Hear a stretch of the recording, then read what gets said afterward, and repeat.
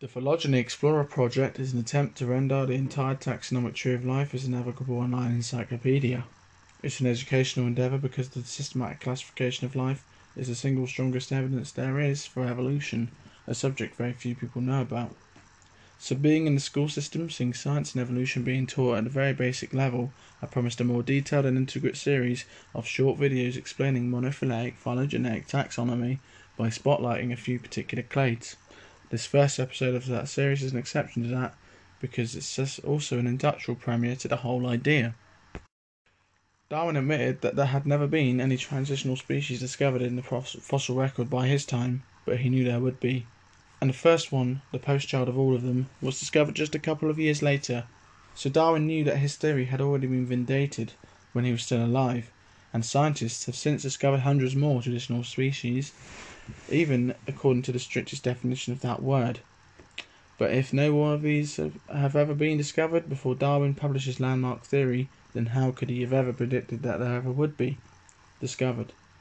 The first attempt to classify all the living things was System Naturae, published in 1735 by Carolus Linnaeus, a Swedish physician, botanist, and zoologist, with a better understanding of comparative autonomy of all life forms than anyone else up to that point. But when he tried to classify what he thought to be different kinds of life, he soon discovered that there were no distinct collections of categories. Instead, everything was arranged in a hierarchy of parent and daughter groups implying multiple lineages of common descent. Before Darwin and he had no concept of evolution in his day, they thought species was immutable and unchanging. So when he discovered what looked like a taxonomic family tree, he had no way to explain it in his time. That was a complete mystery. When Darwin realized that species could change over time with this new information, then all these listed taxonomies and hierarchies suddenly made sense. When people could see and trace taxonomic relationships, it makes evolution so much more easy to understand and impossible to argue against. Anyone who wants to try is welcome to take on the phylogeny challenge. This series is intended to help people comprehend certain signposts while navigating the tree of life, as well as getting a look into deep geological history. According to all the paleontological evidence has ever dug up, the further back in time you look, the simpler living things appear to be, until you get to only singular cells. There's never been any traced fossils for microscopic organisms heading back more than 700 million years, but we do have bacterial microfossils covering another 2.8 billion years prior to this.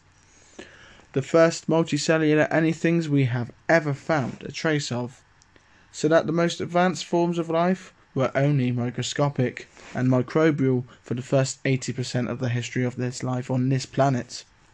It seems that most of the history on Earth was dedicated to developing a perfect cell biology, and it is important to remember that some of these extremely complicated processes vary or do not even exist in some of the other major lineages.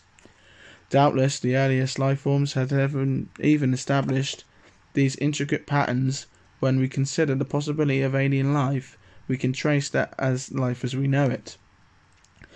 We typically define living things according to 7 criteria, such as the following: that all life we know of is based on cells that break down nutrients, grow and reproduce, evolve and adapt, responding to stimuli, and most importantly, living things maintain homeostasis, a balance of internal chemical environment, because when that fails your organism dies, and there are a number of different things that match only some of that criteria. Viruses, for example. Viruses have RNA, but some even have DNA. They're very lifelike, but viruses are not considered to be a life form, even though they can be killed, because they don't have to maintain internal conditions the way other things do. That's why antibiotics do not work on viruses. So how did life arise from inorganic matter? Well, it didn't. Viruses and all possible previous stages to life are based on complex carbon chains that were already what scientists would identify as organic chemicals.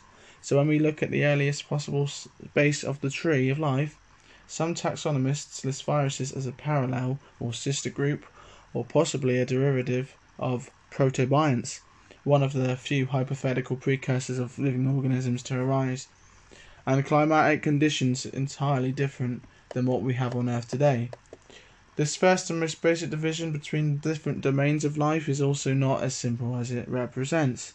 Here, eukaryotes are understood to be derivatives of the genetic archaea, but have also captured and incorporated simple bacterial cells used as organelles in a process called embryosymbiosis.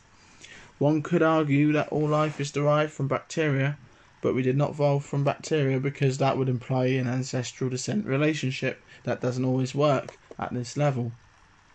Because microbes can share and transfer genetic material upon contact rather than evolutionary process with descent and inherit in genetic modification, while microbes do evolve, horizontal gene transfer muddies the waters and confuses the lineages quite a bit, making it harder to determine taxonomic relationships.